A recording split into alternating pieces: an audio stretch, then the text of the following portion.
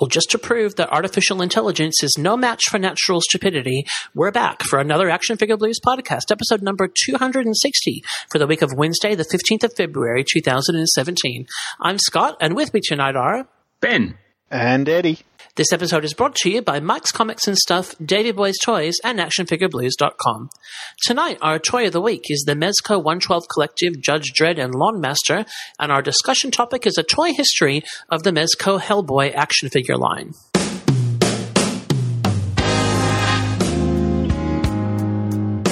Now, along, take your little toys. You are a toy! You weren't the real Buzz Lightyear. You're an action figure. You are a child plaything. A toy is never truly happy until it is loved by a child.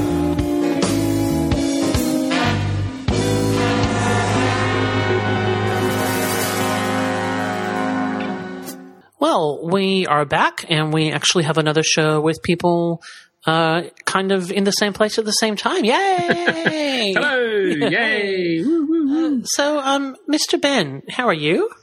I'm good. I'm well. Broken arms are healing, not mine, my daughter's. It's coming mine. along nicely. Your broken arm is not healing, or are you? No. I'm all good. She's all good, and kids are interesting the way they react to sort of trauma like this. We had an X-ray and the cast replaced last Friday, and I hadn't seen any of the sort of surgery type stuff. So when the cast came off, I got to sort of inspect the wound, and Miss Six has these two wires sticking out of her elbow. Oh, yikes. And when they said they used three wires to sort of hold it together, I'm picturing sort of like fishing line type wire. Yeah. But it's probably more akin to coat hanger wire, like it's that thick. And she has these two wires sticking out of her elbow with a curve on them so they don't form sharp points. And I'm sort of looking at them sticking out of this tiny little girl's elbow and sort of getting it almost a bit sort of queasy. Like, good grief. And here's Miss Six, like, poking them, going, what are these? What are these? Why are they there? And I'm sort of like, don't touch. And, yeah, she completely just, I was really quite blown away. There was no distress of any kind. She was quite fascinated with the whole thing. Wow. So, yeah, quite a little trooper. That's very impressive. Very good. Yeah. Back to school today, so she was very excited because they get to choose the cast, so she chose the rainbow camouflage. So. Oh, of course, yeah. Yeah. Very good. And how have you been? How's the new addition to the family? Yes. Well, the new addition to the family is the largest action figure I've ever bought, and it breathes and lives and poops a lot because it's a horse. So yeah, all happening. Very, very exciting. Very exciting. We've been kind of working towards this for a while, and we found the horse that we thought was going to be the good one for my daughter, and we had a vet check, which was the kind of final, thing, and he passed, and it's all good, and and so very exciting, and she gets to have lessons with his previous owner, the person we're buying it from, who is a really talented Olympic hopeful rider, so that's really good. So yay! Fantastic. Yeah, and maybe a few less premium formats in my future, but that's all. It's all good. Yeah, it's all good. Well, with the current price rises, that's a pretty easy decision. Yeah, hooly dooly. Yeah, that's not much difference. It's so all good, and it's exciting to be able to do something like that. She's put in a lot of hard work and waited a long time, so it's all good. Fantastic.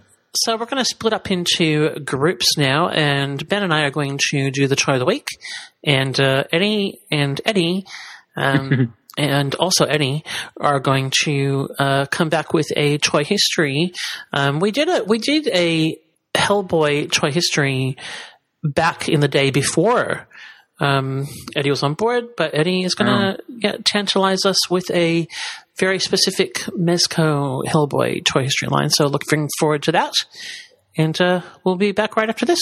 Look at these clowns. Hand-picked monkeys. Well, welcome to another AFB Toy Breakdown. We are going to be taking a look at the new Mezco 112 Collective Judge Dredd action figure, and it just happens to coincide with the 40th anniversary of Judge Dredd. Does it make you feel old, Scotty? No. I can't say that. I'll be upfront. Judge Dredd is not really my deal. I'm here for the 112 bit. Yeah, so. Yes, well. Yeah. That's why you're in charge of this segment, and I'm just here to add color commentary. Excellent. All right, well, I shall continue to drive. Well, okay, well, for those people who don't know, Judge Dredd is a product of British comics and has entertained us with many stories over the years with a very subtle or not so subtle political sort of underlying political stories. It's very entertaining.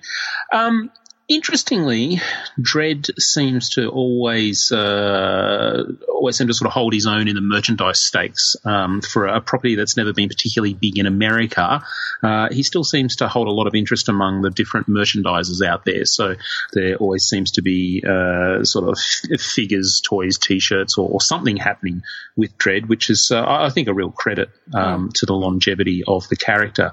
I certainly know growing up it was very hard for me to get hold of Judge Dredd material. 2000 AD, the sort of the large newsprint magazine / newspaper format comic was very difficult to come by in comic shops. And would only sort of arrive sporadically. So I'm certainly taking advantage of the current offer from, I think it's Hatchet Works, that's reprinting a lot of the Judge Dredd material in those really nice hardcovers and reading stories that I've never actually had the opportunity to read, but I've certainly read about. Yeah. So what's impressive? Sorry. I think, he is the kind of character that I really dislike the phrase toyetic. I think it's a made-up word, but that he's got a kind of popularity that transcends the source material in a sense. So that you can't, even if you don't really know much about him, he's got that kind of look that like I've bought this figure mainly because I am really enjoying this 112 line. But if I didn't think it looked good, I would still skip it. And he's a funky looking dude. He is indeed. And I think it was pretty impressive that Mezco actually went after this particular license. Obviously, Batman was, I think, the first cab off the rank when it came to the 112 Collective. Yep. And I just assumed that with Batman we were going to sort of quickly see a whole horde of DC and Marvel, but it's nice that Mezco have actually thrown out a few others. We've also seen Star Trek get a look in as well, which you've done a couple of reviews on now. Sure have. So we're going to talk about Judge Dredd. He is the first 112 Collective figure that I've picked up, and based on what we're about to talk about, I'll let you know if I'm thinking of getting some more. But let's kick things off with the price. I think this guy goes for about $65 US. I believe so, yeah. If you can find him, there are a few variants around, so if you are interested, do a little bit of research first. There was a previews exclusive that came with a few extra items. I think there's now a black and white variant, and there's also a variant that features a different colour scheme based on sort of a different era. A variant. Yeah, I think there are now. There's various variants. But now I do believe you and I both have the original release of Dredd, which features the dark body suit and the green knee pads. Yeah. And that is my preferred Dredd, I have to say. This is the one that I'm more familiar with over the yellow knee pads. I've had mine for ages, sitting waiting. You have. Yeah. You have. And, of course, you were waiting for Justin and myself to get these. And so, then suddenly I got mine, and then Justin turned around and went, I actually got the 3A Toys one. So he's fired. He's fired, that's why you haven't heard from Justin. Seriously. He's looking for work. Can't follow simple instructions. It's really That's right. Yeah. All right, well, let's kick things off with the packaging, and it's a pretty darn big box that Yes. you're presented with. I mean, I keep telling myself when I look at this box that it is just a Marvel Legends sized figure, but it's a big old box for what you'd expect. And first thoughts is it's very, very slick looking at it from the outside. It's interesting because I do have a few of these. The way the packaging has changed a bit, because this was obviously one of the earlier ones, and this one, like the Batman Dark Knight stuff, has printing on the plastic sleeve. So the logo is on the plastic sleeve, and there's some character stuff on the plastic sleeve as well. And they had that up until Spock. And then the next two Star Trek ones, Sulu and Kirk, had all the printing on the box and just the plastic sleeve, which is a little bit annoying just because it's like, oh, this is different now.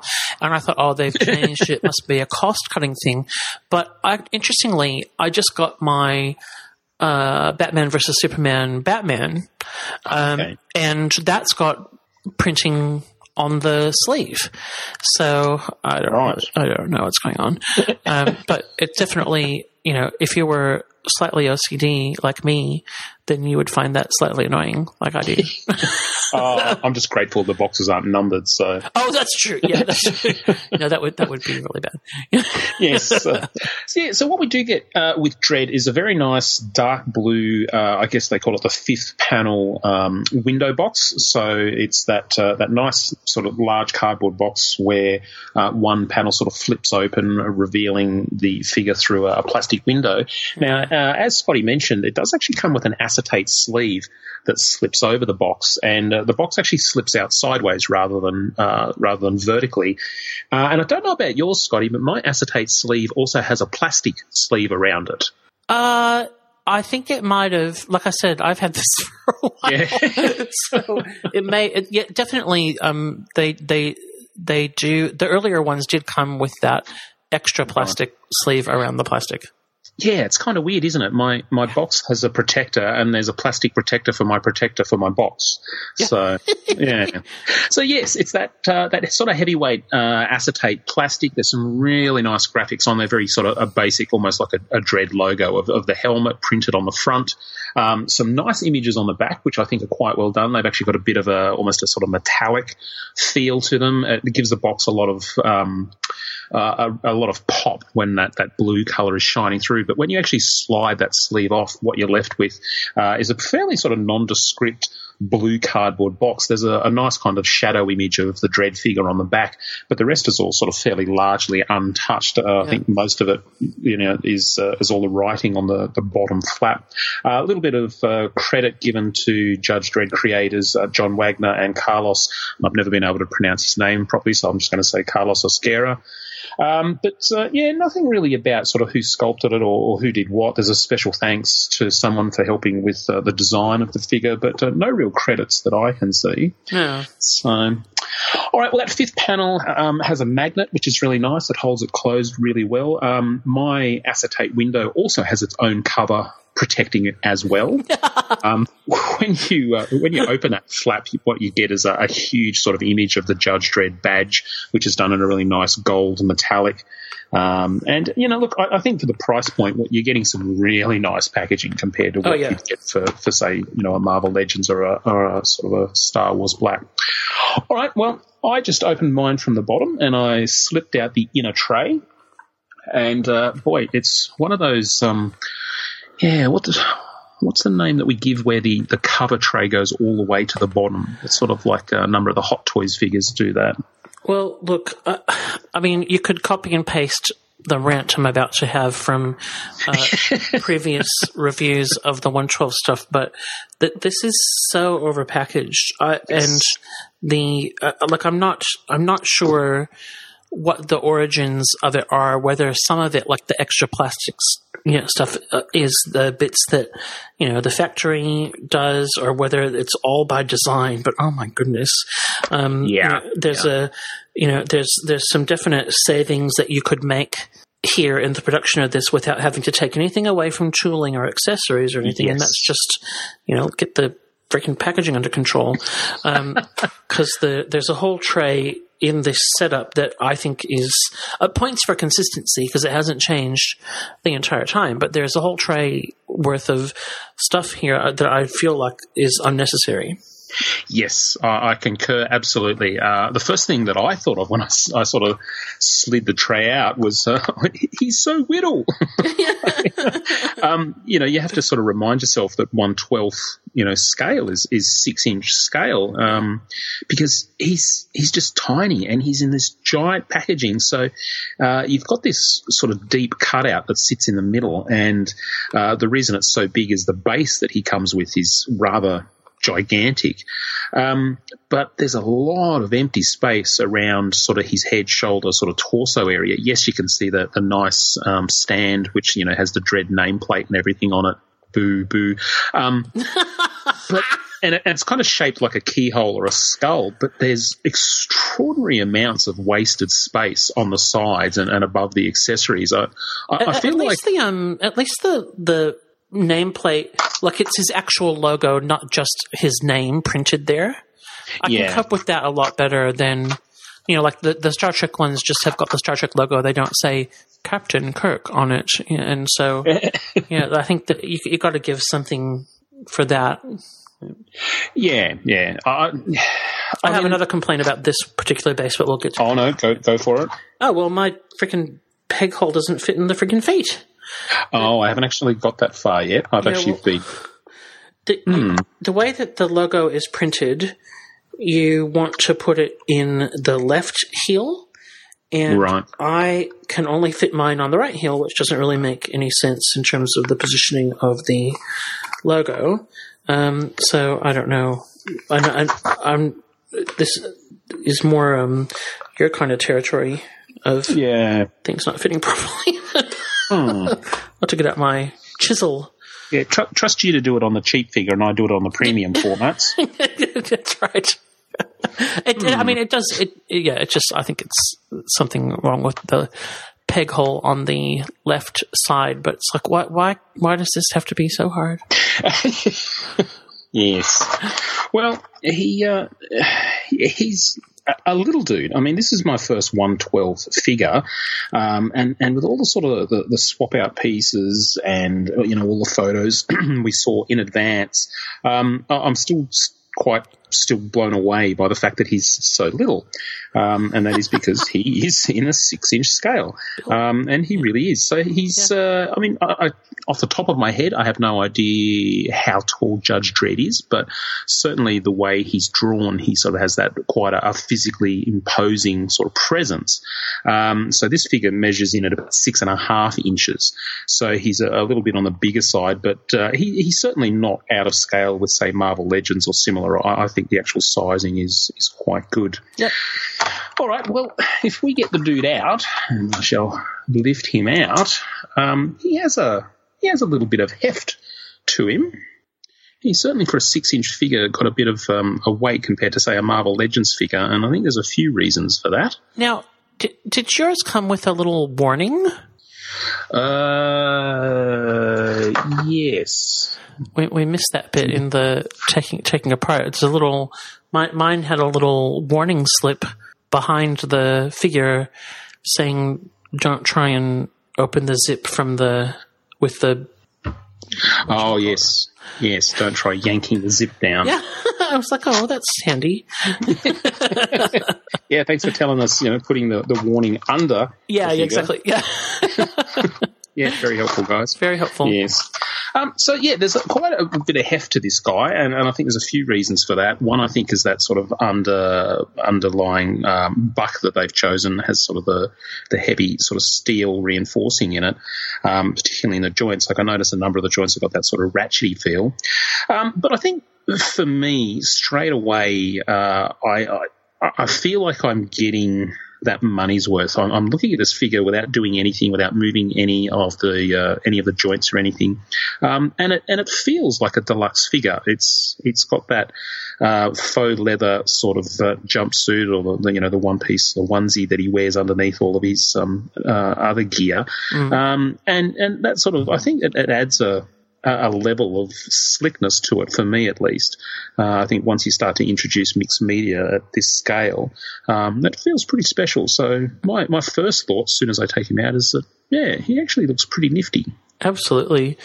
There's some really nice touches here that are the sort of things that obviously the price point of a retail 6-inch figure you can't do even just with sculpting. And I think that his outfit and some of this gear really lends itself to this mixed media format as well. And there's magnets. Yes, let's get to the fun bit. I was unaware of the magnets before I got this figure, so it really came as a surprise. I wasn't ready for it at all because I got him out, and of course, Dredd has a bit of a dated costume, and take that back. said the 90s. Anyway, go ahead. It's very awkward, and so they've actually captured that quite well, particularly with the shoulder emblems. Of course, you got the famous Judge Eagle on the right shoulder, and that sort of really pointless shoulder pad on the left shoulder. And I was sort of looking at them and going, "Oh, hang on, how's this going to work?" And I grabbed one and sort of moved it, and I thought, "Oh, hang on, that's actually held on by a magnet. That's rather clever." And so, as it turns out, he contains 3 magnets, one in each shoulder and one on his chest for his badge. You mean yours stayed on while getting all the ridiculous packaging off of him? Yeah. my magnet bits both flipped off just trying to get him free from the padding that they had around his neck and around the stupid badge. Oh, yes, there's an awful lot of crap going on there that... yeah, I think this would be a tough one to put back into its original, retail package if you wanted to sort of on-sell it, because I certainly didn't take any pictures before reefing him out. Some things you can kind of reassemble and put it back exactly as you got it, but there's some things with these guys I don't try because there's a lot of, and I think some of this is factory stuff where they, put extra plastic padding around it so that it arrives safely, and that's well and good, but it would be almost impossible to actually properly look at it and display, photograph it without ripping some of that stuff. Yeah, absolutely. Yeah, I think the packaging could do some work. It certainly looks fantastic. When you do get that package open, everything looks amazing. But as I said, I think it's a little bit overdone. Yeah. Well, and also my other major packaging complaint with this one in particular is that because some of these the accessories which we're going to talk about are quite small because of the scale, the extra tray makes it really hard to actually get some of these out without kind of taking it all apart so that you can, pop the little bits and pieces out. So yeah, absolutely. Ranch, rave. Yeah.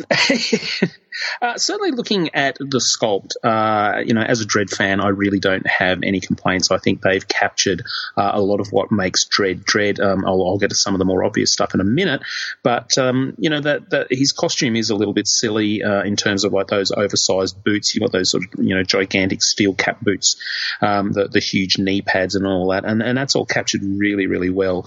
The badge in particular has some really nice detail on it. His name is very, very clear. You've got the nice sort of etching in that.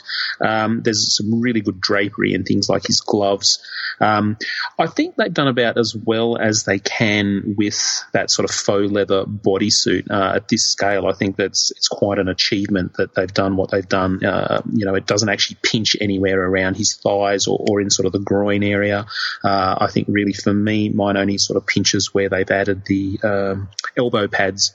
And the elastic that's holding them on is sort of pinching the leather a little bit. But other than that, it actually sits on this torso really well. Probably not as good from the back. You can kind of see it in the hip joints from the back, but certainly from the front, it's actually really quite effective. But a lot of really nice detail in that sculpting from the pouches and the belt buckle, etc. The belt is actually a separate piece. I know it moves around, and you can sort of, if it gets out of line, you can sort of twist it back around. Yes. Some really groovy stuff in the gloves, but best thing of all is that head. I'm really happy about the belt not being a kind of bit you have to put on. Yeah. The Star Trek stuff. And I think one of the reasons why the belt on the Star Trek figures comes separate is because it's optional. But they're very fiddly to try and kind of attach together. So I was really happy when I saw that this did not come like that. That's yeah. I think they've done a great job on the helmet and the face in particular. That grimace that Dredd does, where the corners of his mouth sort of, sit down, has been captured beautifully. He really does have that sort of, that Dredd chin. And probably the most interesting thing of all for this figure is it's a well-known fact that we've never seen Dredd without his helmet, other than sort of from either from behind or in shadows or something like that. But if you look really carefully under the faceplate of the helmet, you can actually see a couple of eyes. And I think that's actually really clever, because the part of the visor in the helmet, which has the lightning bolts very nicely painted on it, you can actually sort of see through that, and from certain angles you can tell that there are eyes under there.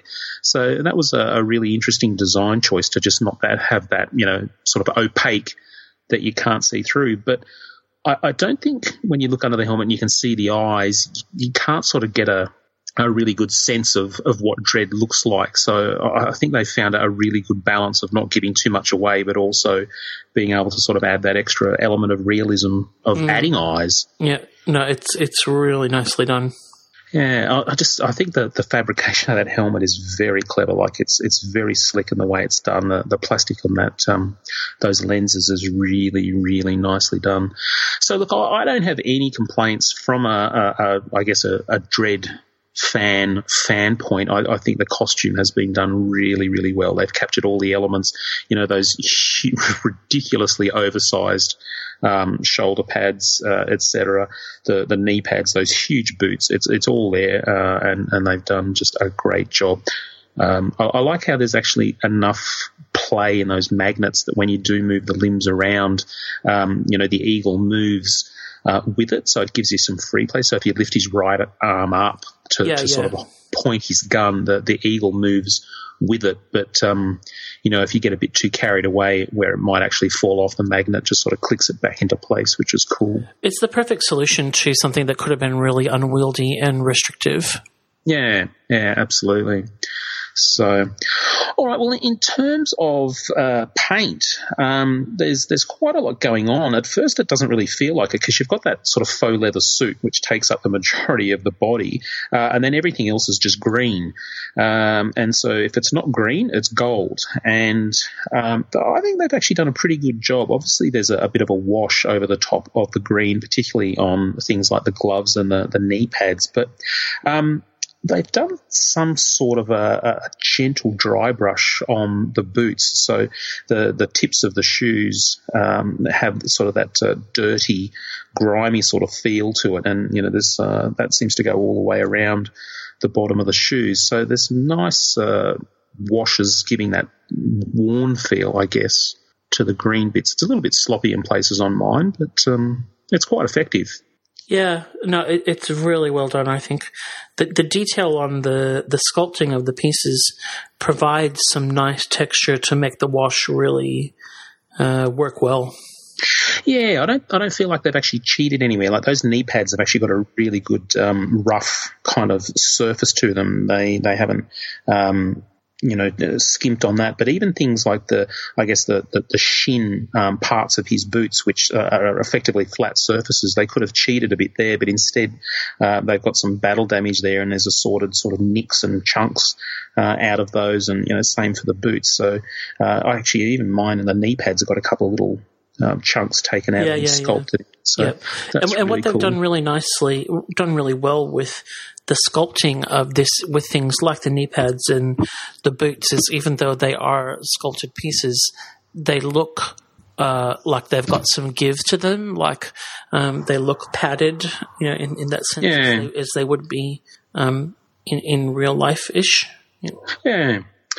All right. Well, yeah, and I mean the gold pieces I think are the nice contrast to that. Instead, we've got some very smooth paint done for the gold eel and the shoulder pad. The black wash on mines are probably a little bit on the enthusiastic side. I probably would have dialed that back a little bit, but certainly it's not enough to distract me at all. No.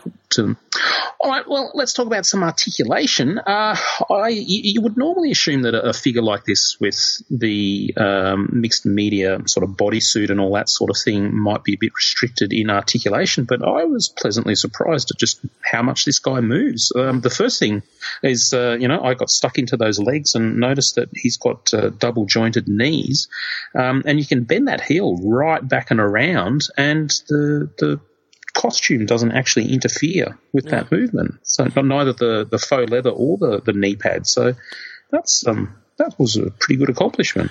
I'm sure somewhere on the interweb someone has done a strip down of one of these bucks, and I'd be keen to see it just to really see the articulation, because that to me is just the making of this. In theory, and I was talking to you before the show that just budget-wise with other things happening, this is a line that I have to sometimes kind of think, can I really do this?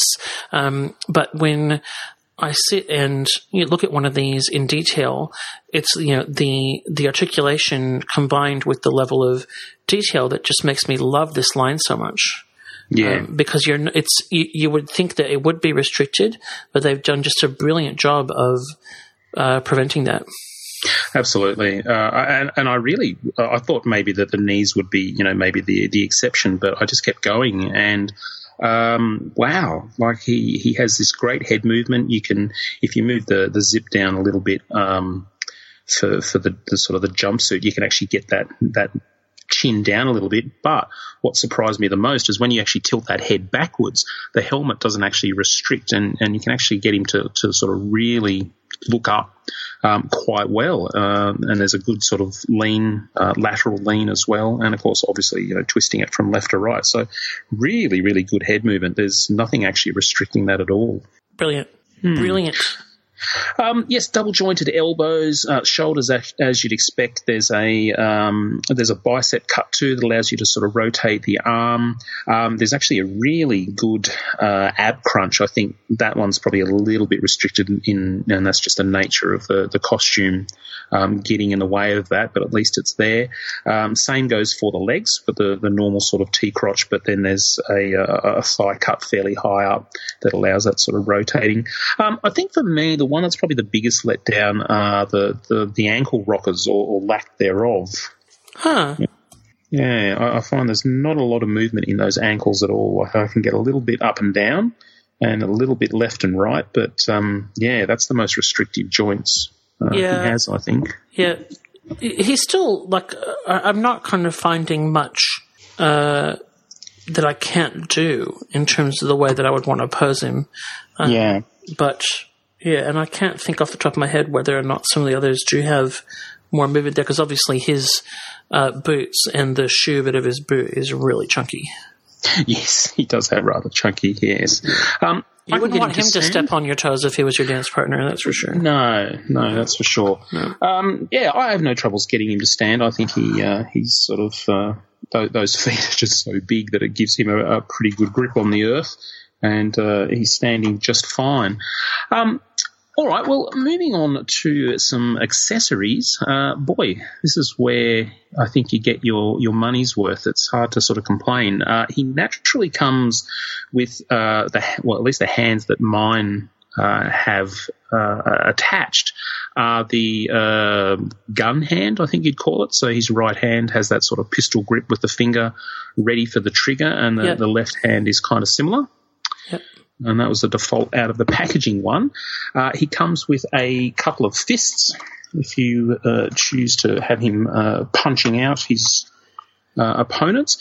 He has a swap-out right hand, which is the hey, I'm talking to you finger pointing type one. And what would you call that last hand? It's kind of that open gesturing one. Yeah, I'm appreciative of these coming with the hands that you're most likely to want to use actually on, and not with just the kind of default relaxed hand thing that for most characters with weapons and things is pretty unlikely for you to want to use.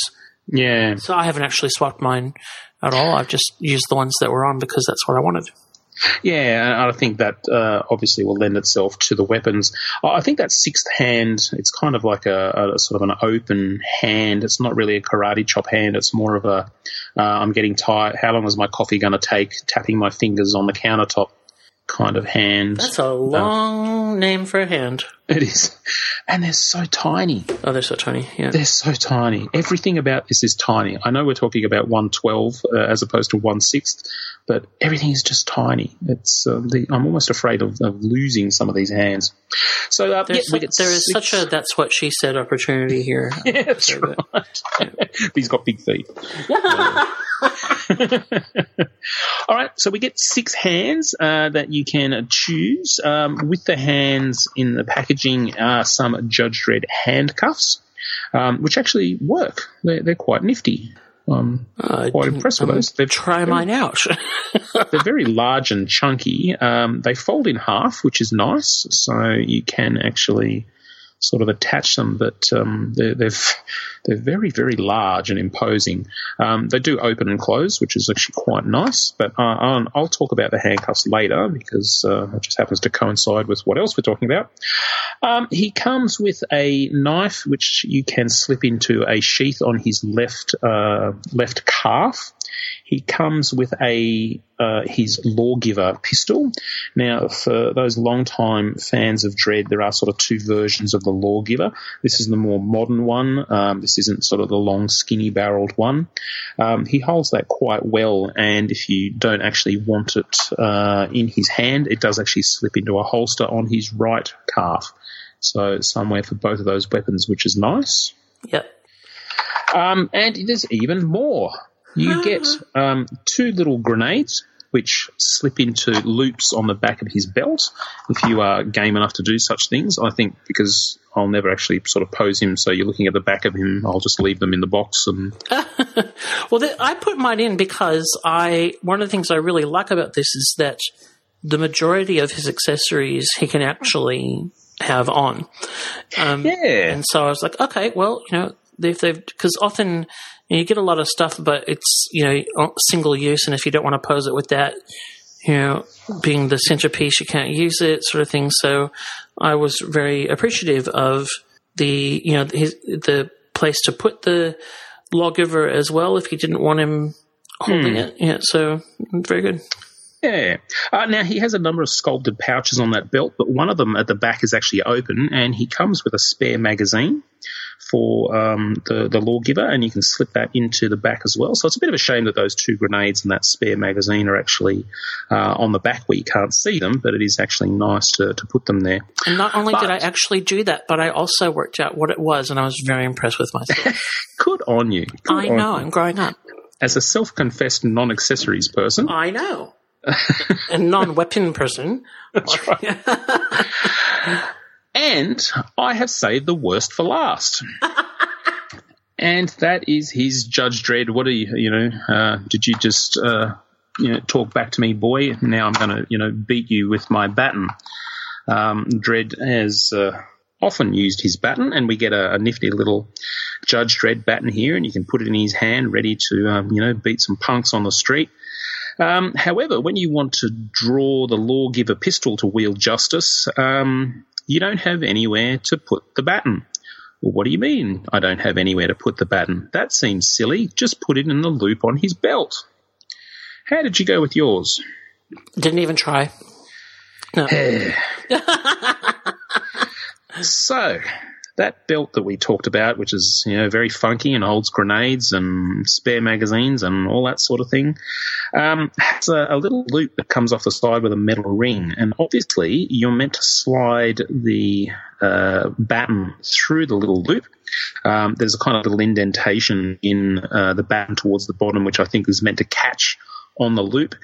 And I certainly struggle to get mine into that metal loop to the point where I think I'm really going to have to force it, and I'm worried because this is such a delicate figure that it's just going to break. So for now, I just don't have the baton in there because I'm just too worried that I'm actually going to damage it. Yeah, fair enough.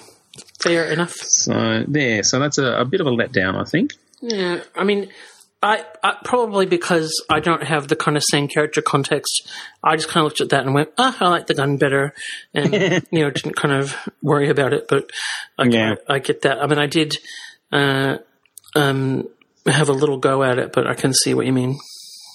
Yeah, a little bit frustrating.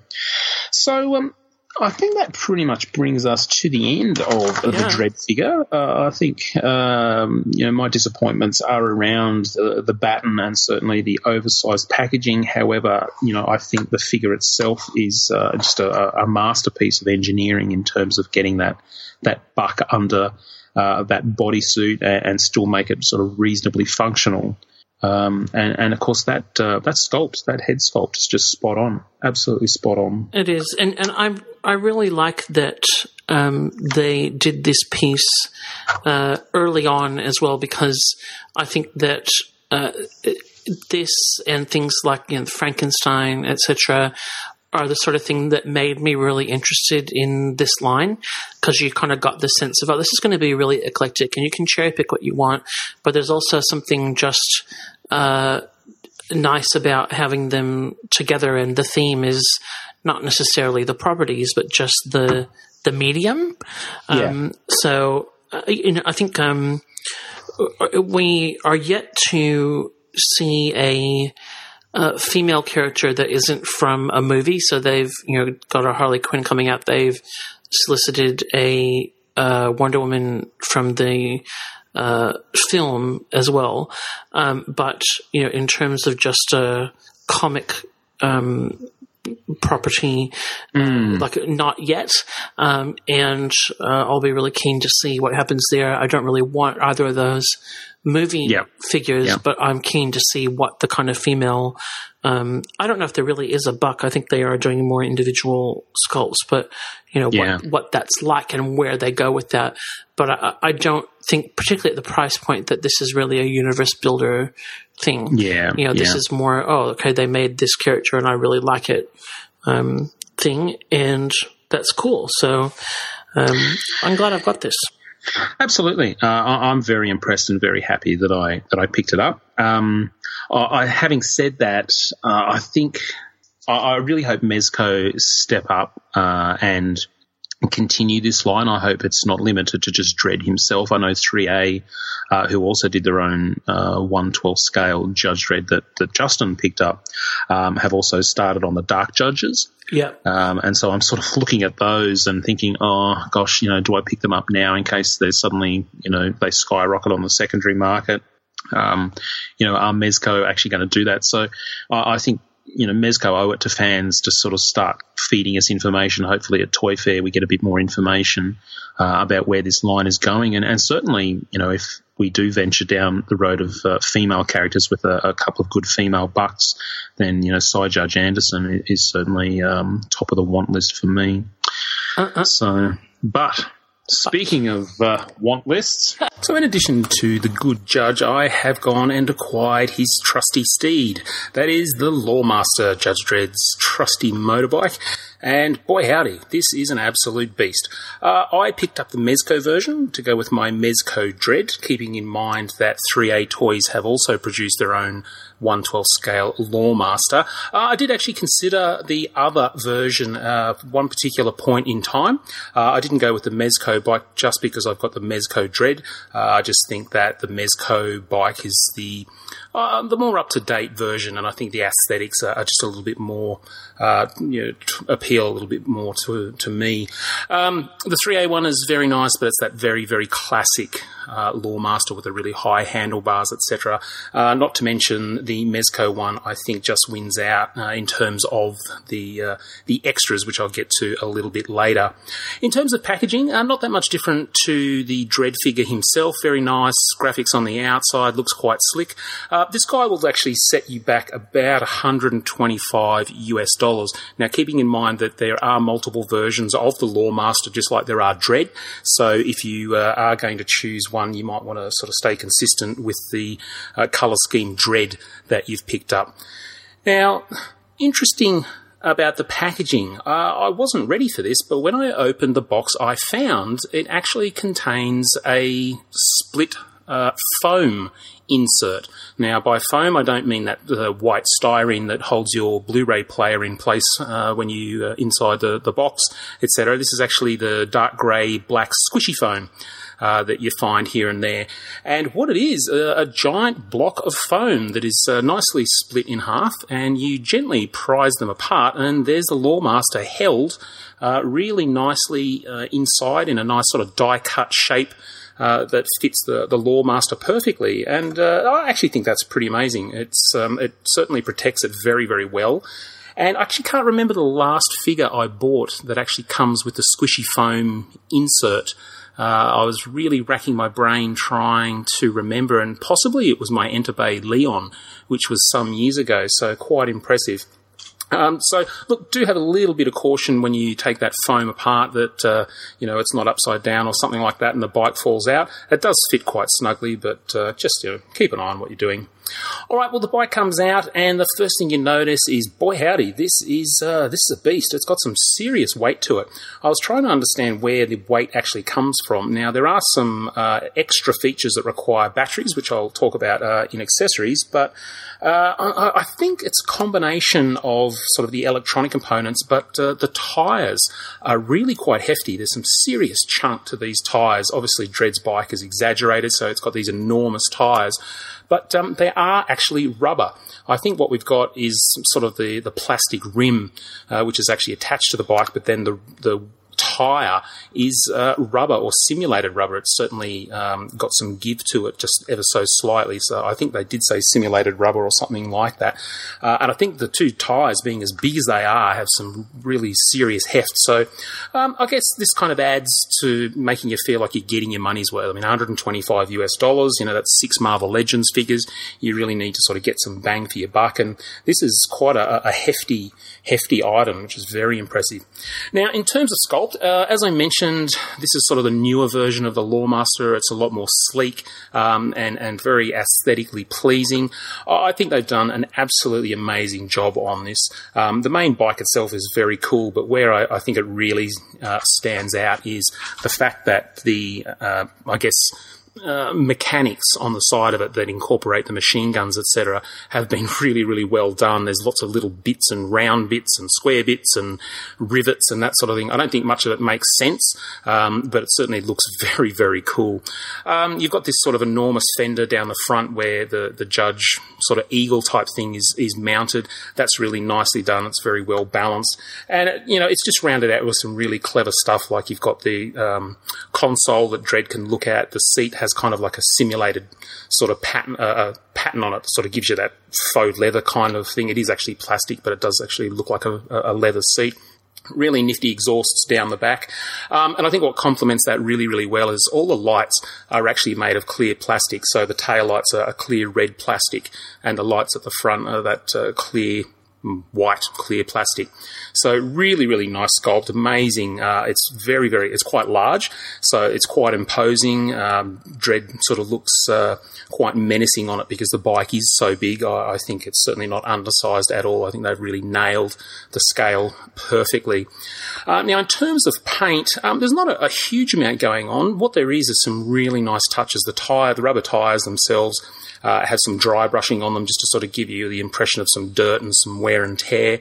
There's certainly scratches and dents and all that in the fenders, and they've given those a little bit of a silver highlight just to sort of indicate the paint's been sort of scratched off as part of the damage. There's damage kind of all over the bike, really. The eagle or crest or whatever you want to call it that's sort of on the top of the bike is done. It's actually cast in a metallic gold plastic, but there's just a very, very gentle black wash in the grooves to sort of help those bits on it stand out a bit more. Now, the real highlight of the painting on this is on the aforementioned metallic gizmos where the machine guns and stuff are. What they've actually done is painted that a really nice base dark metallic grey and then used a silver to dry brush over the top to sort of really bring out the highlights. I think there's a little bit of sort of wash in the recesses going on as well. And there's even a sort of a rust colour that's just been sort of dry brushed here and there just to give it that kind of mud slash rusty sort of appearance. So it actually looks like it's been, used in battle. There's quite a bit of wear going on. So that's very, very clever. So visually very impressive. I really can't fault this item at all. It's very imposing. But on to the good bit. Oh, actually, I forgot to mention, I did actually mention this earlier when we were talking about Dredd, and we were talking about the handcuffs.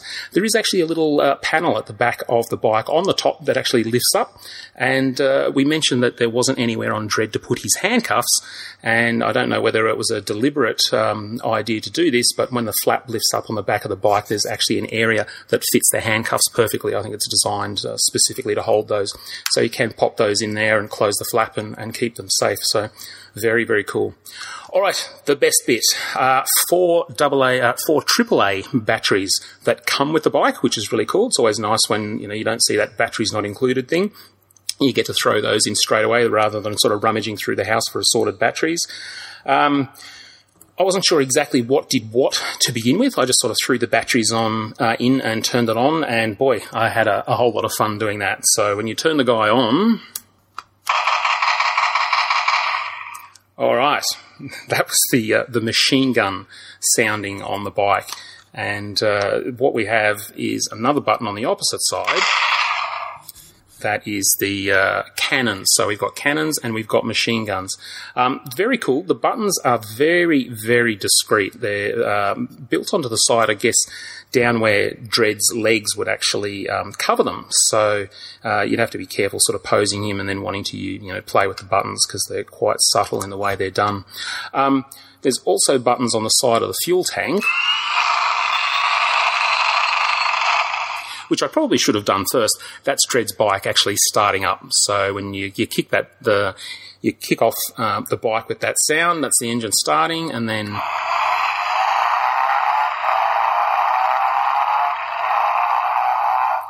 the badge button on the other side of the fuel tank gives you the sound of the bike sort of taking off. So obviously the bike starting up, driving away,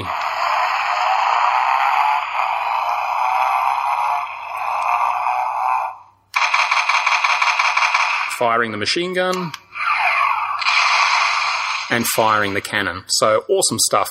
So all of those buttons, there's 4 in total that do the sounds, are very, very discreet. The weapons are actually down the bottom on the sides, quite subtle, and the startup sound and the drive away sound are on the sides of the fuel tank, but the buttons actually look kind of like judge badges, so they really blend in beautifully. Now, in addition to that, there's 3 buttons on the top of the fuel tank, so sort of perfectly aligned with the top of the tank. And to begin with, you'd probably actually think that these are just part of the sculpt, but when I press the top button, what happens is the main headlight on the bike, so that's the one right up the top between the handlebars, lights up and it stays on, and that's the main headlight. If I push the middle button or the second button, the running lights down the front of the bike, of which there's 4, also light up. So there's actually 5 lights just at the front doing that. Now, that second button also lights up the tail lights at the back, so we end up with 3 bright red tail lights going, which is very cool. So that's all the lights lit up, all 8 of them. So you're probably wondering what the bottom light does. Well, when I press that bottom button, the display on the bike actually lights up, and there's all these really cool graphics that show how fast Dredd's going and what the current ammo reserves are and whatnot. So the really cool thing about that is they're all controlled by separate buttons, so you can choose as many as you want, as opposed to sort of having one button that lights them all up, which I think is actually very, very cool. So what it does allow for is some really good sort of flexibility in what you actually want to do with the bike. You can sort of have as many or as few things going at once. So I actually think that's very cool. We're looking at multiple sounds, multiple lights, really cool interactivity in terms of how you actually control them.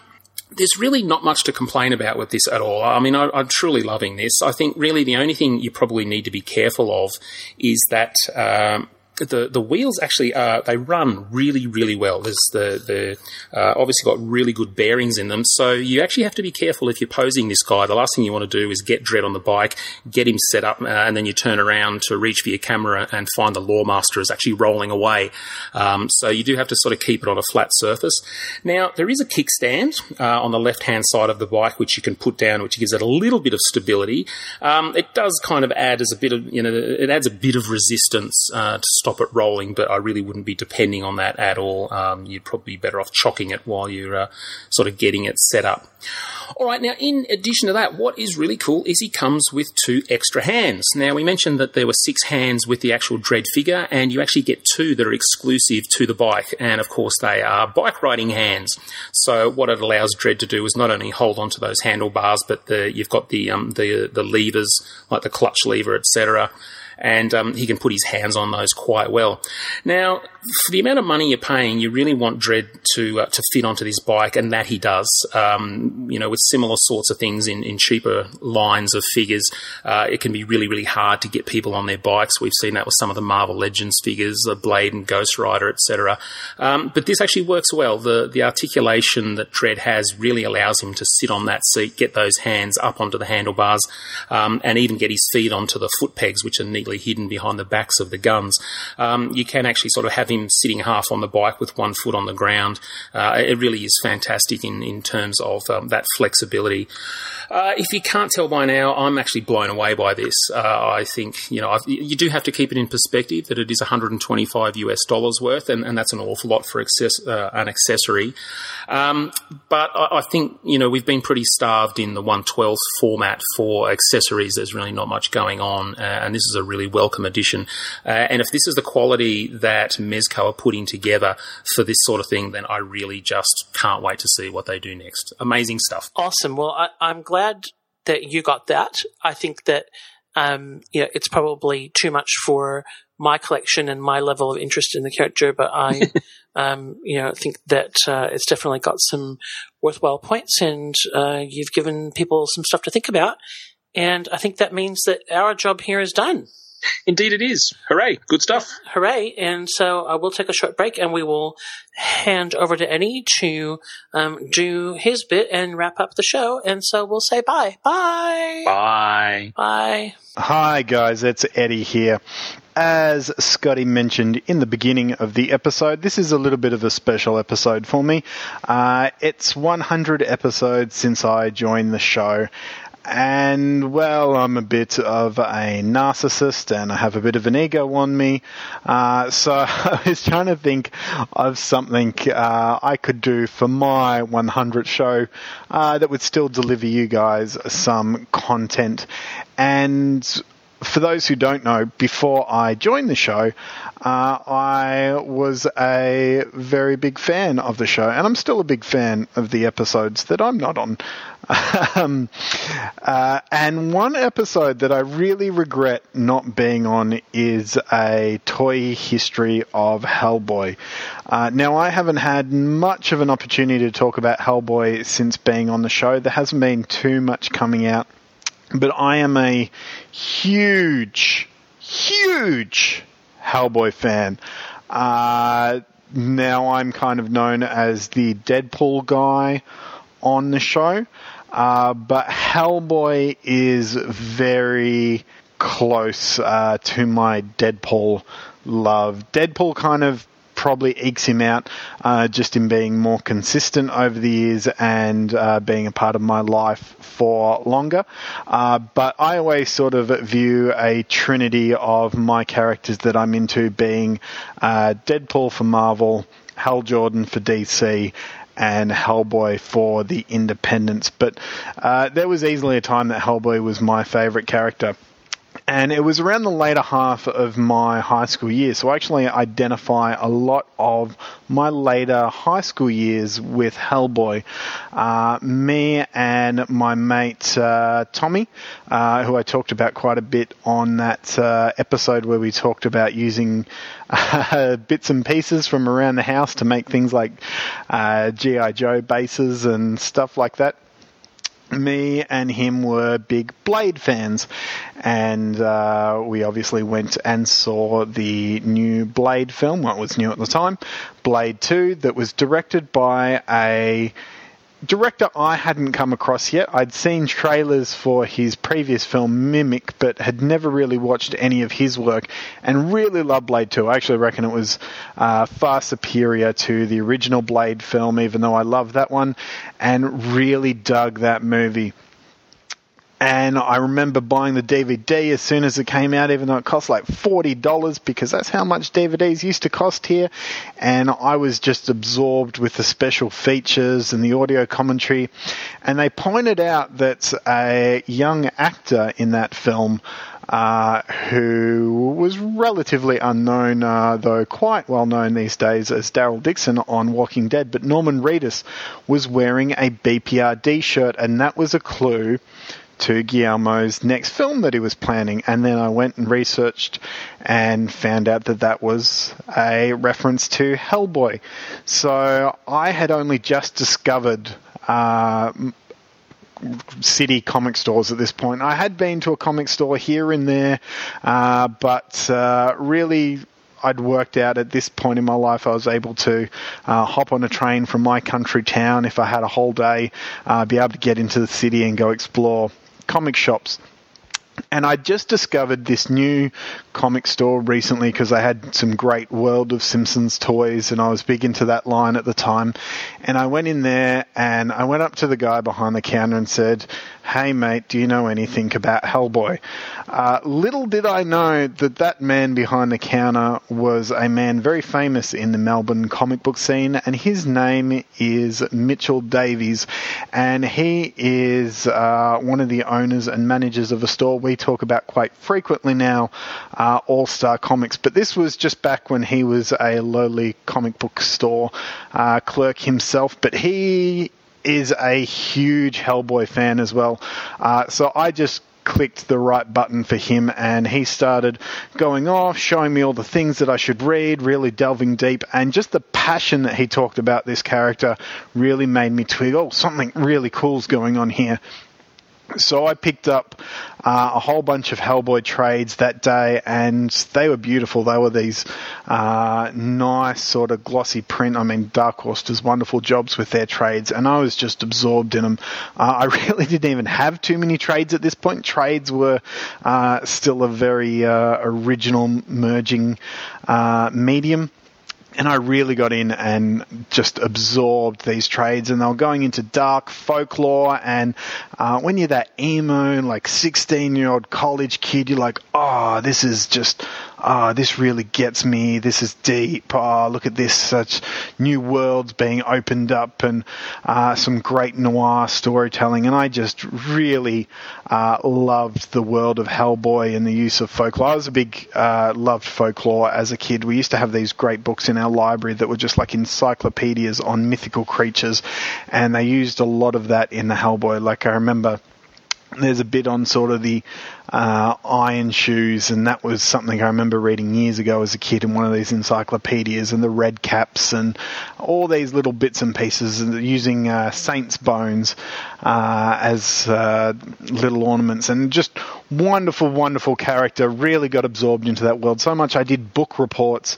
on the Conqueror Worm.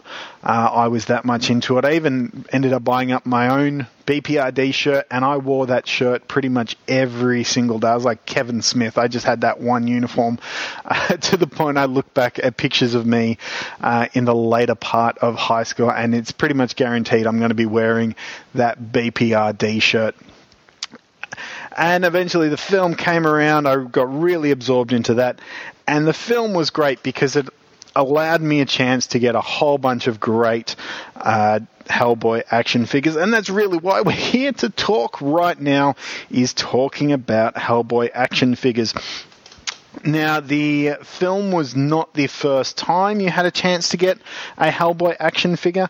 There was a Hellboy action figure released in the early part of the 2000s by Big Blast Studios. To be honest, I can't even remember what year this was officially released. These are the guys who did a lot of the Jay and Silent Bob figures. And they did a line based on independent comic heroes. So there was Madman, there was Mage, there was Grendel, the Spirit, and of course Hellboy. Now, I have unfortunately lost my basic version of the Hellboy from Big Blast, but I do have my one of him wearing his BPRD shirt, which I just love. That's just really great. And this figure is actually really good. They did a really good job of capturing Mike Mignola's art with this very basic sculpt design. So I actually do still recommend this figure to this day. Out of all of them, I'll get into the Mike Mignola sculpting a little bit here, but out of the ones, there's something about these that they captured it with a bunch of really basic, there's next to no paint detail on this guy. It's mainly in the sculpt, and they did a really good job of capturing sort of the early art designs of Hellboy here. But the first time I was really able to buy a line of figures was the Guillermo del Toro, Ron Perlman Hellboy movie. And I remember going into another comic store and seeing them from the time, because this was back in a time where we really didn't know that these were coming out. They just appeared in the store one day in these big clamshell packaging, and it was fantastic. I was very excited. Now, unfortunately, I was a high school student, so I did have to struggle a bit money-wise to pick these up. And in fact, the first ones I brought weren't even the figures that I really wanted. That honor went to a Hellboy that they released where he was just wearing his black clothing. He didn't come with a trench coat and he didn't have his shirt off, but he was a Hellboy figure I was able to buy singly.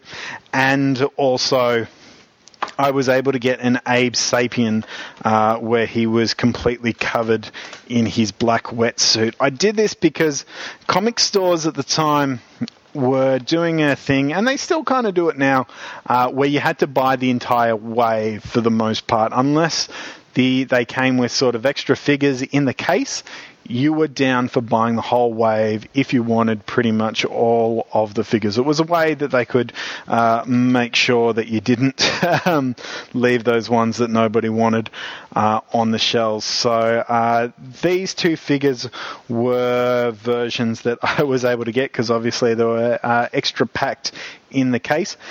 And I remember the Hellboy of these ones being a bit weird because there were so many different variants released, because you had a neutral face, you had a snarling face, you had an open right hand of Doom, you had a closed right hand of Doom, and it isn't like today where you'd get swap out hands and swappable heads. You had to buy a different figure, so you could potentially find a Hellboy figure that had the snarling face but the closed hand, and then the exact same figure with the closed hand but neutral face, and vice versa, all the different versions of that you could get. And then there were different Hellboys, so you also had the Hellboy with his trench coat on, the Hellboy that's smoking his cigar, the Hellboy with horns that was a previews exclusive. Now, to be honest, I think from memory the Hellboy with horns is just the snarling face and the closed hands. I could be wrong on that. He was the first guy kind of released. He was the previews exclusive one, but the comic store that I eventually got these from was selling him as part of the big set. So just to run through for you, the first wave of this movie line came with 2 Abe Sapiens. There was one with his gear off, and you're seeing his fishy body, and one in the full black wetsuit. Now, this guy actually did have swappable heads. He had one with his goggles on, and you could attach his sort of neck breathing apparatus gear, because in the film universe he actually breathed water, and one with his gear off when he's in swimming mode, which is much more the Abe Sapien look as you know from the comics. There was also a Rasputin figure, and he's really cool. He comes with sort of this rubbery big gown, and you can slide that off, and he comes with his big mechanical portal fist. Now, they only went with one in the movie as opposed to the comic, where he has two to sort of allude more to the right-handed Doom, and there's some excellent sculpting detail on his little like power glove there to summon the portal from hell, to summon Hellboy out. You also had Cronin, who was the Nazi sort of sand clockwork sort of a clockwork zombie character. Now, this guy is from the comics, but they did sort of change him up a bit for the film. He becomes much more of a weird Guillermo del Toro monster than just a Nazi scientist in a gas mask like he is in the comics. But you get sort of him in his fighting outfit. So this is him more later on in the film, very bare basics posing. But this guy I remember being incredible, because I wasn't expecting this when I brought the figure, but the gas mask actually comes off and you've got the horrible zombie head underneath, and there's some incredible paintwork and sculpting detail in that, and he's quite creepy. He is the thing of nightmares under there. So if you've only seen this figure with the mask on, definitely Google that, because that is one crazy, creepy figure there. Now, you've also got the Hellboy with the trench coat on, and this trench coat's great. It's like an old Dryzerbone duster one with the flaps that come over the side.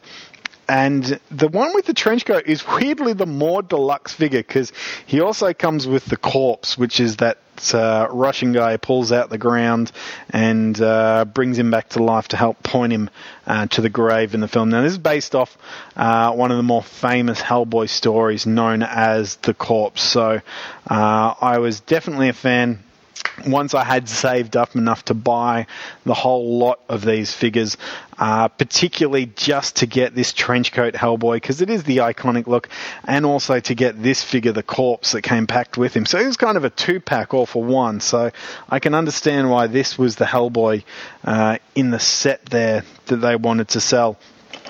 Now, they also had an army builder in this first wave. You had the monstrous creature, Al Samael, which is kind of the movie's version of the Plague of Frogs. And he's a real creepy monster, just pure Guillermo del Toro, a little bit of Cthulhu in here, a little bit of gorilla.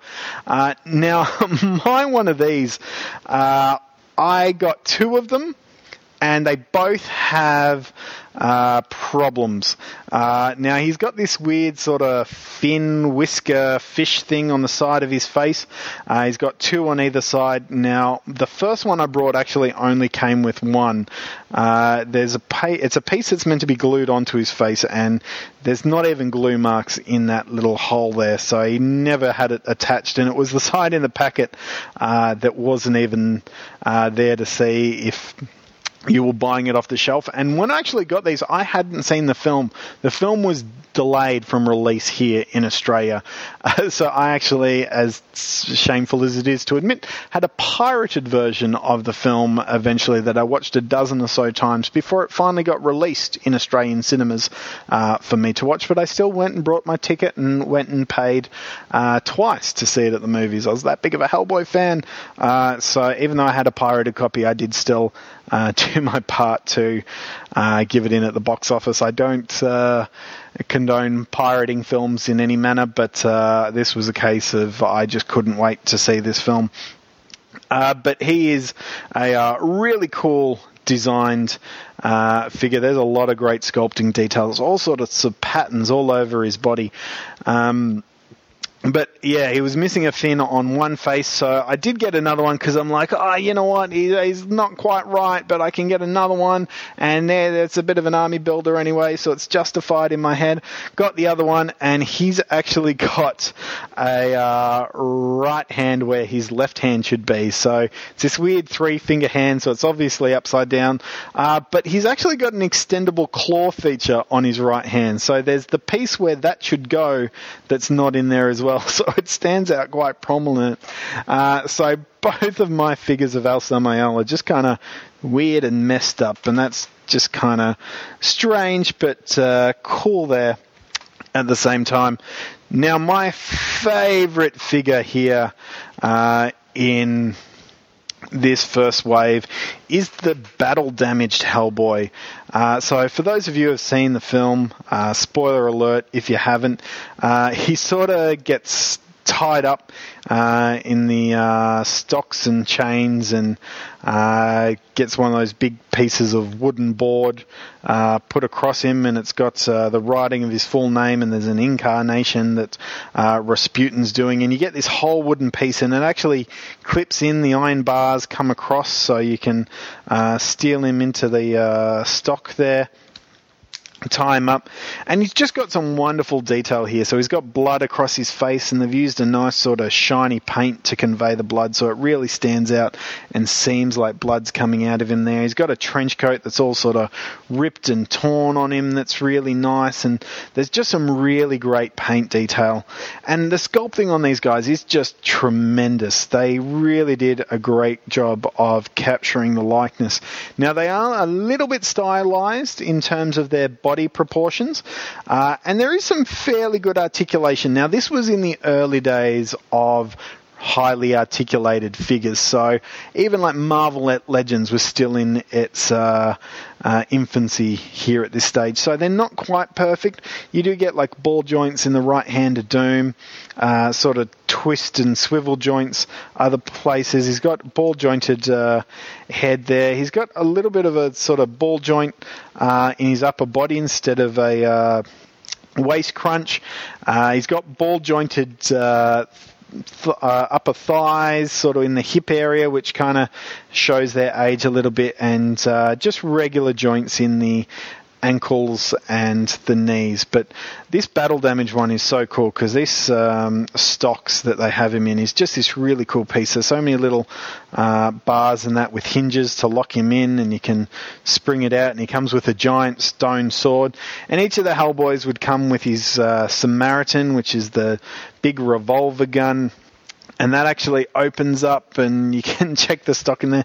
No, it's just cool little features like that that really, like, it kind of seems a bit basic, but we really weren't getting a lot of these type of things at that time. Now, obviously, this first wave did well enough for them that they gave us a second wave of these figures.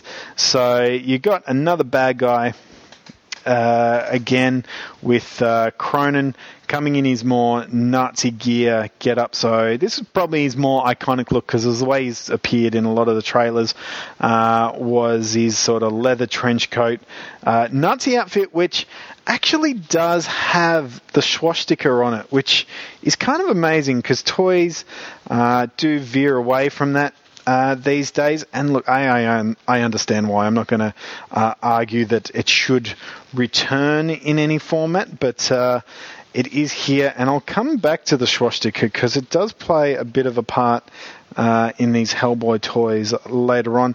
Now, if you actually remove his coat, which you wouldn't have much reason to, he does have the red band around the shoulder, and they have avoided putting the swastika on there. It's just a little pin on his chest that has it, and it's not painted, but you can see it in the sculpt of his belt.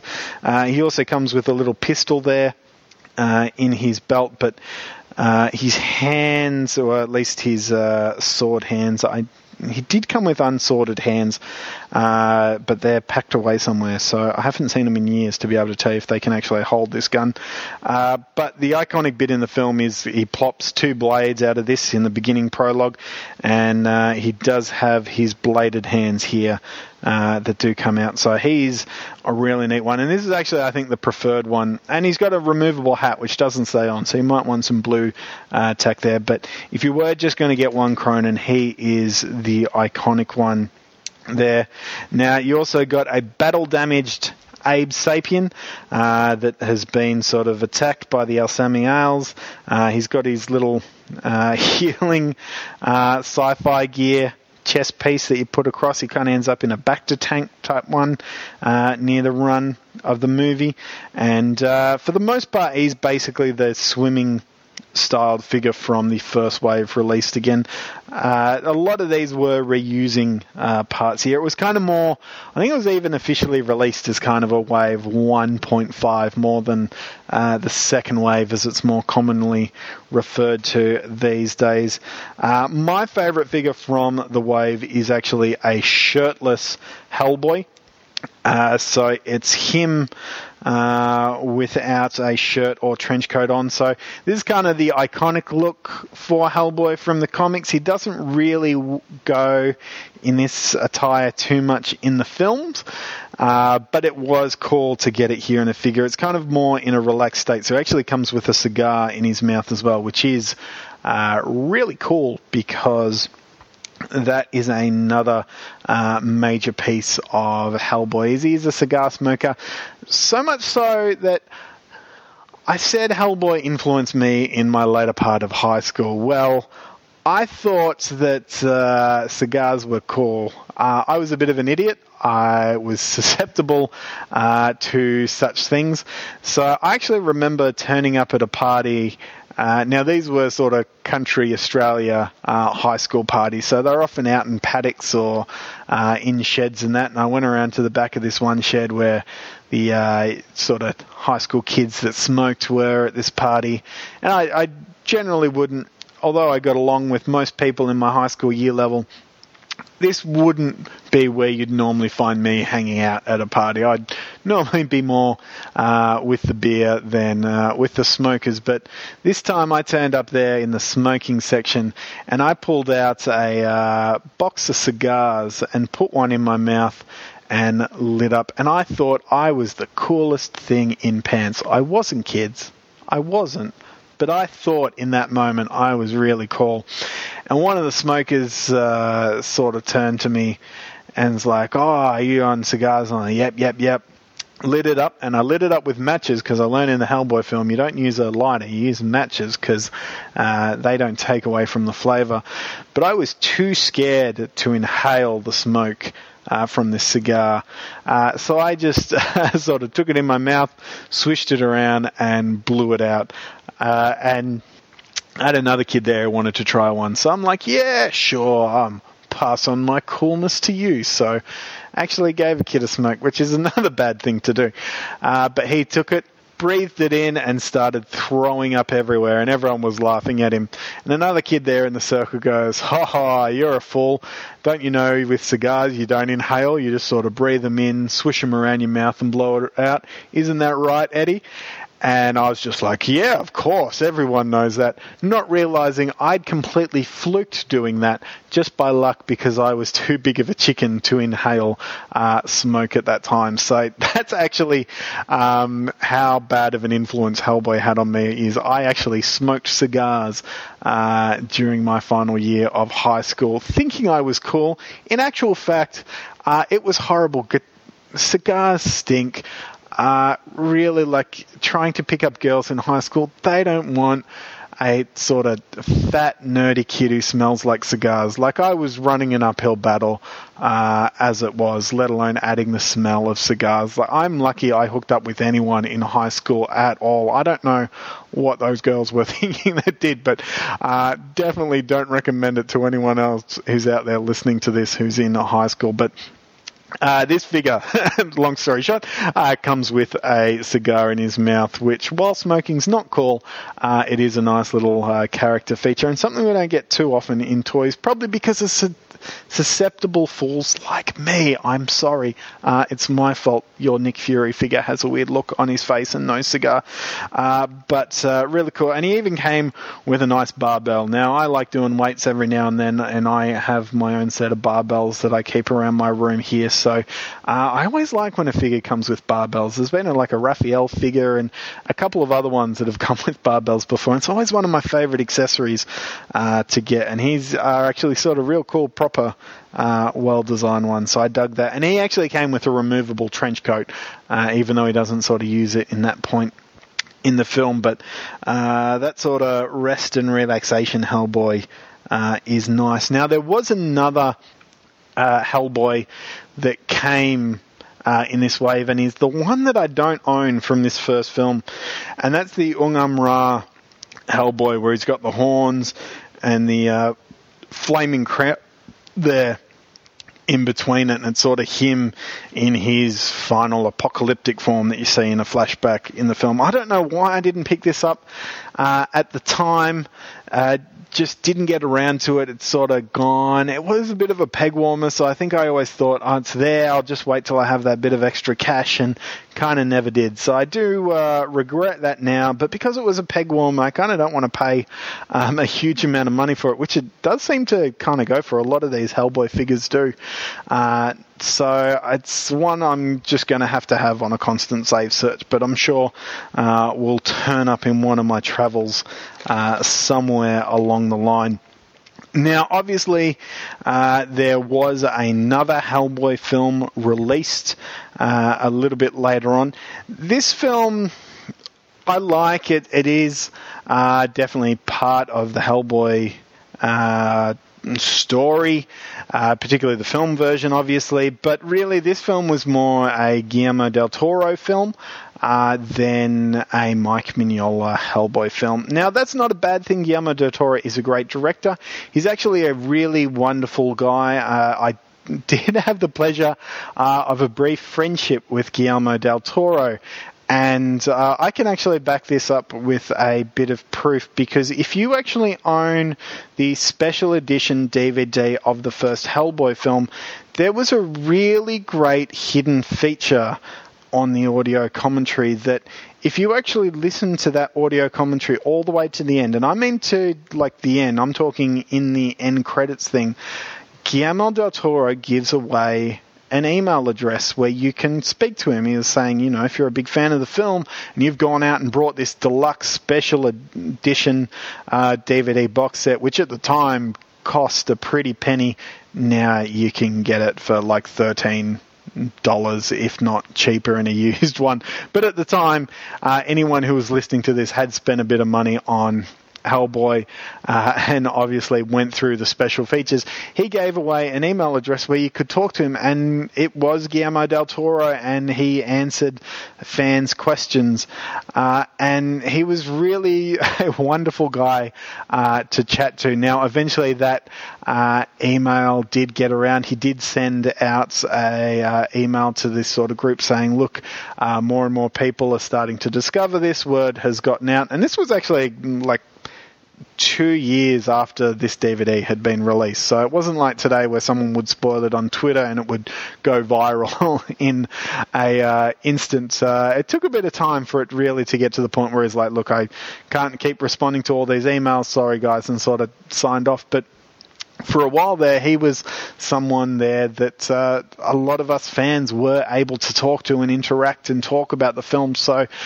he will always have a special part in my heart. I remember he actually even sent me this beautiful long email one day when my childhood dog passed away. So really sweet man. So when I say Hellboy 2 is not particularly my favorite, it comes from me absolutely loving Guillermo del Toro. He's one of my favorite directors of all time, not so much for the work that he's done, but just for the man that he actually is. A lot like Kevin Smith, I really like fat bearded guys in my directorship. I like bear directors. That's just my type. But yeah, I'm So I really don't want to come across as negative against the film. That said, it's not my version of Hellboy and the Hellboy that I would go with. So I actually didn't end up picking up a lot of the Hellboy 2 figures. So you had the Elven Prince, who was the main bad guy, Luke Gross. Now, he came with his sort of king ceremonial gear, which wasn't even his coolest look that he had in the film. So I didn't pick him up. You had Wink, the giant troll creature with the chain ball arm. Now, he actually was kind of cool. I do kind of regret not picking him up, and he's gone insane on the secondary market, so I don't think there's a hope of owning him. Plus, I think part of the reason of him going insane is there were some QC issues that I had heard of. He did suffer breakages easily, so you might want to be careful if you are spending a bit of money and picking him up that it is a complete and intact version, and you do want to be careful while you're handling him. There were some more Hellboy and Abe Sapien figures. They kind of were just rehashes of the figures that we had gotten already. Probably the biggest difference on one of the Hellboys is there's one with the piece of a spear that happens in the film stuck into him, and he's bandaged up. And there was another cool R&R one in there that he had some beer cans and a bit of a towel that was I think it was either a Comic-Con or Previews exclusive that was really cool.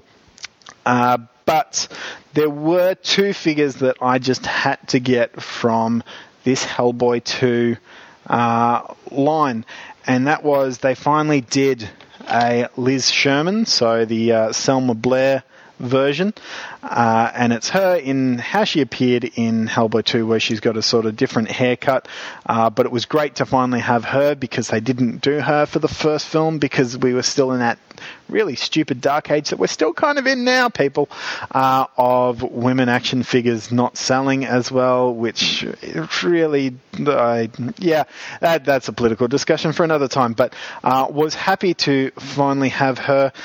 But there was also another character coming out, and that was Johann.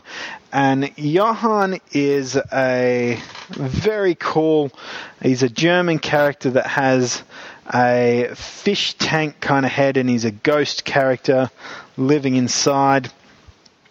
He was voiced by Seth MacFarlane in the film, but he was...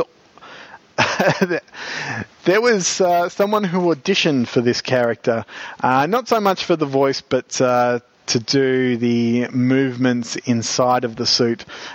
He was a young man who thought his future might have lied in acting, and had a certain director of Hellboy 2's email that he'd gotten off a DVD feature, and in talking about it actually sent him through a movement audition piece and discussed. So technically not a real audition, but I have told people in the past that I technically auditioned for Hellboy 2, and it was for the character of Johann. Now, of course, I was some 18-year-old fat kid in Australia, and there's no way that they were ever going to pick me up and fly me out to wherever they were filming to put me in this suit that I probably wouldn't have fit in. I'd make it look like there was a lot of gas taking up this containment suit back then, but it's fun just to have done it as a bit of a life experience. There also might have been, because there was rumours at the time of Guillermo doing the Halo movie, so I might have included some grunt motion capture movement ideas as well, which that tape is terrible. I do hope that tape is no longer in existence and not out there in the world. I'm sure it comes up at Dimension Films Christmas parties or something. It's horrible. But anyway, we finally got a movie version of the Johann figure, and this guy's really cool.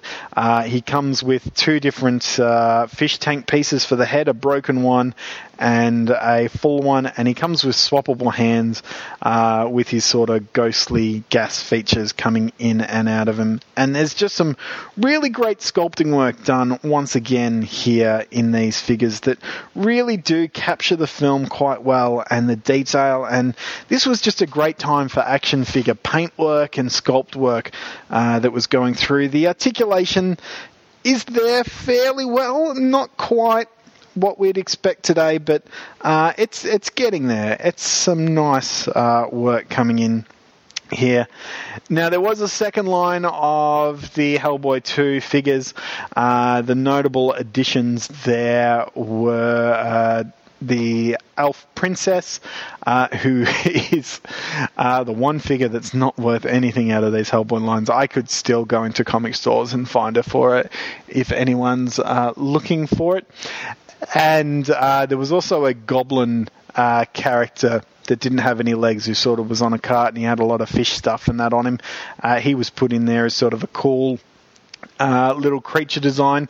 The big piece out of the second wave, though, was the Angel of Death character came as a deluxe figure. And that one I actually picked up just because it's a really great Guillermo del Toro design. It was also played by Doug Jones, who played Abe Sapien in both the films, and he's a great movement artist, so it's a really cool creature. If you've seen the film, you know the one I'm talking about, with the wings and all the eyes running through it. There's a little bit of a... I think it actually came after Pan's Labyrinth, if my timeline served me correct. But if you told someone it was a clip from Pan's Labyrinth you were showing them, they would definitely believe you there. Oddly enough, there weren't any Golden Army figures that came out. Now, Mezco did shrink the line into 3...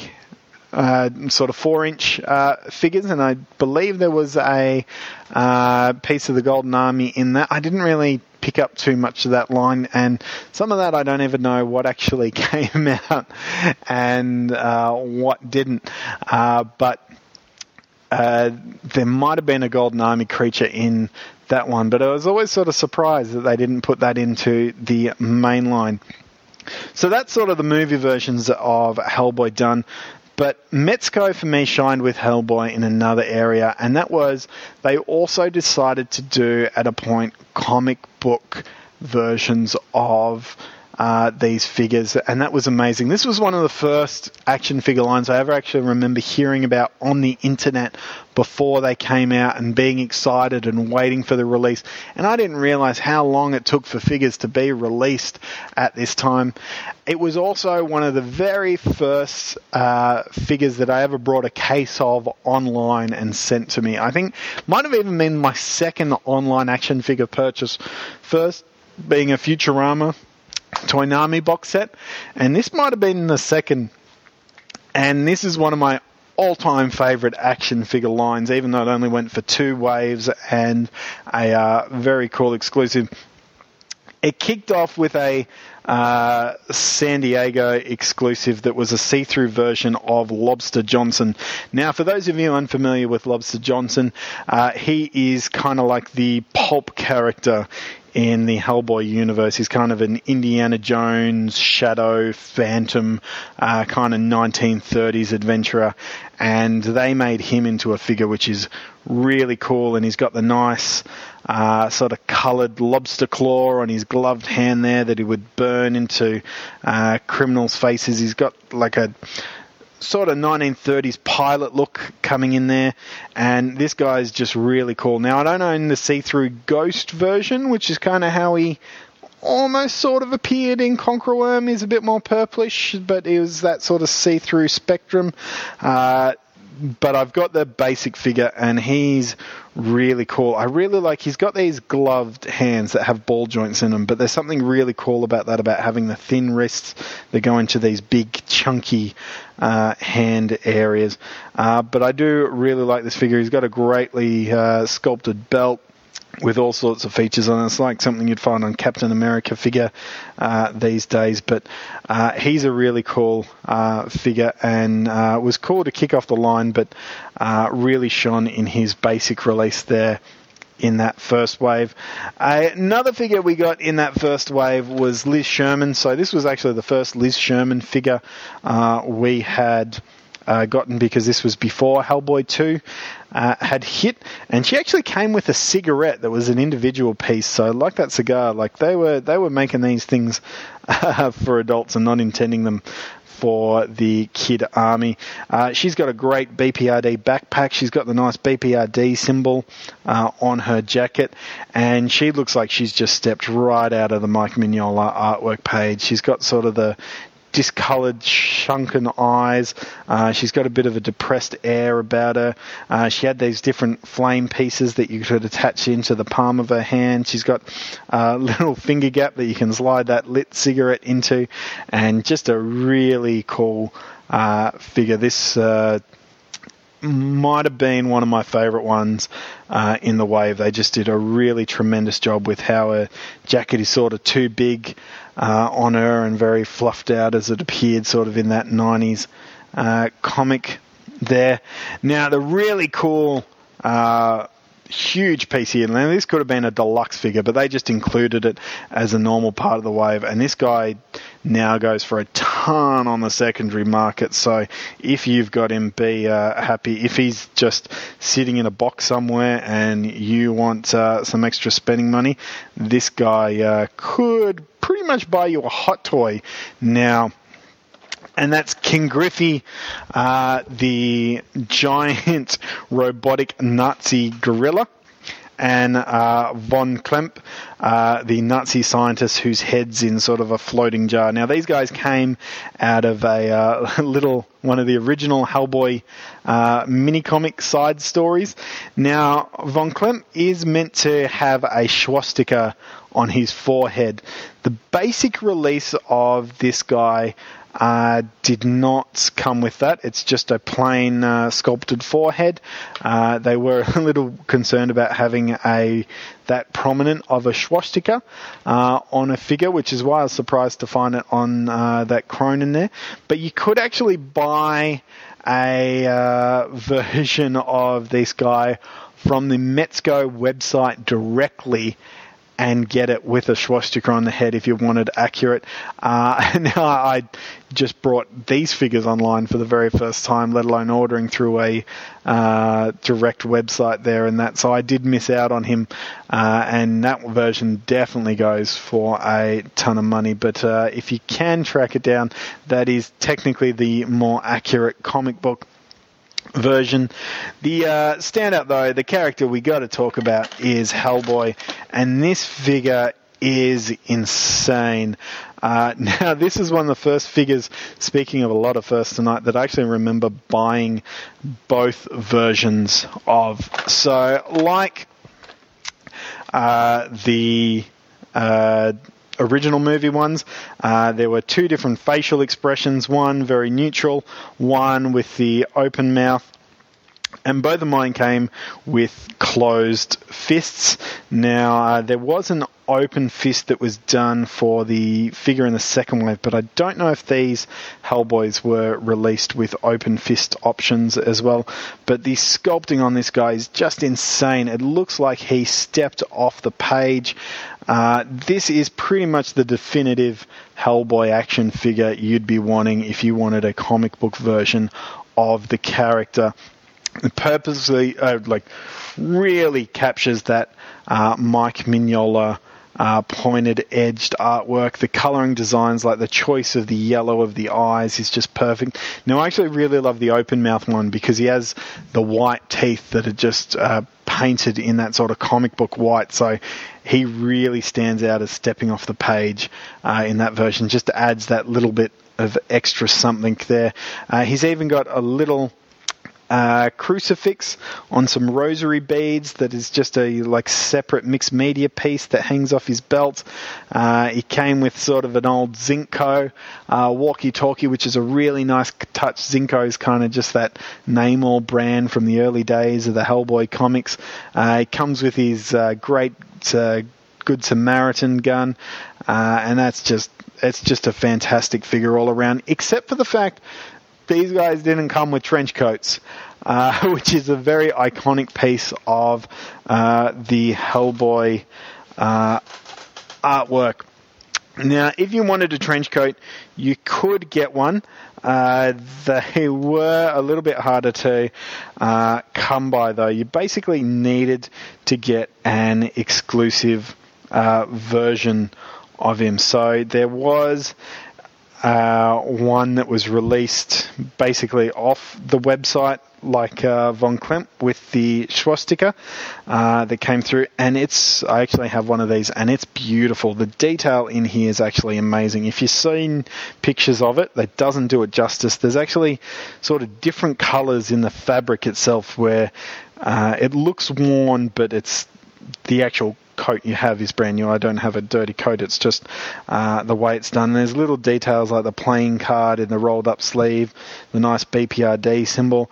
There's actually sort of a faux leather collar done to it. It's got stitching where there needs to be stitching. There's little button pieces on the back, and that's just really cool and amazing. Now, this basic version that I have is the exclusive that came with all the different Japanese vampires, which were a bunch of floating heads here, which are really cool. And the design on these are just incredible. These look like they stepped off the page. Each one is distinct and different, and they come with a little flying floating stand, and they're all at different lengths on the stand, so they look like they're floating at different heights. And this was cool because we didn't get too many villains in the wave, and this was a way to just get a whole bunch of different characters in the one run. So that is really awesome. I actually forgot to speak about a villain with Lobster Johnson. He came with this brain tentacle creature that appeared in one of the backup stories in a Hellboy book that he was from. So that was sort of a nice addition there, and that's sort of just a bendy wire spine that comes out the back of him. So a good way of getting an extra villain in there with him. Now, there was a second way that you could get the trench coat. There was an exclusive version of Hellboy that came that's like a battle damaged one. Now, he's really cool. He's got a more gridded teeth look, not sort of the open mouth look, but sort of I'm about to go fight this monster, and he's covered with sort of that similar glossy blood effect, and he's also got blood markings on his trench coat itself, and it's got a lot of tears and holes, and they've often dabbed blood inside where the tears and holes would be, and they've just done a wonderful job on this. I don't know quite how to describe it, but he's got, say, like blood on his arm, and the way that the blood has been drizzled down on his arm and painted on just looks natural. It looks like the way blood would bleed, like the way he's got it out of his nose on the side. There's just something about the way that they've applied it. It just looks real, and the way blood would actually drip down in such a way. So he's really cool. He's a bit harder to find. He's going to set you back in about the 3 digits now if you are looking for him. But he's definitely a great piece. This guy is going to be arguably my favourite Hellboy figure that they've done. Just he's got the trench coat, he's got that nice glossy blood look. He's showing some teeth, so that really helps bring the expression out. It's just some really incredible work on that guy there. I do highly recommend tracking him down if you can. It took me a few years to get that guy. He was a save search on eBay that I had to keep hunting there for. Now, as for the second wave here, we have another Hellboy figure. Now, this is Hellboy as he appeared in the second story or trade, Hellboy miniseries, Wake the Devil. And it's when they were jumping out of a plane with these sort of jetpack features. And there was a bit of an early joke running in the early Hellboy books that technology just didn't work, and it was a jetpack that broke down. So you get him, he's sort of in this bomber's jacket, jetpack on the back. He's got his little sort of trigger fire cord here to use. The Good Samaritan gun there as well.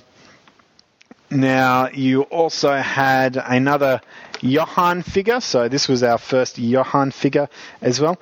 Now, a cool, weird little thing about Johann is he hasn't met Hellboy. He's part of the Hellboy universe, but he comes from the BPRD comics. So even though you've seen him interact with Hellboy in Hellboy 2, Hellboy and Johann, unless there's some flashback comic in a recent thing that I'm just a little bit behind on in the BPRD side of things, I'm up to date on Hellboy, but these guys never actually really cross paths, so it's kind of weird that there's a prominent Hellboy character in the Hellboy universe and he's yet to actually meet Hellboy in the story, but he's really cool.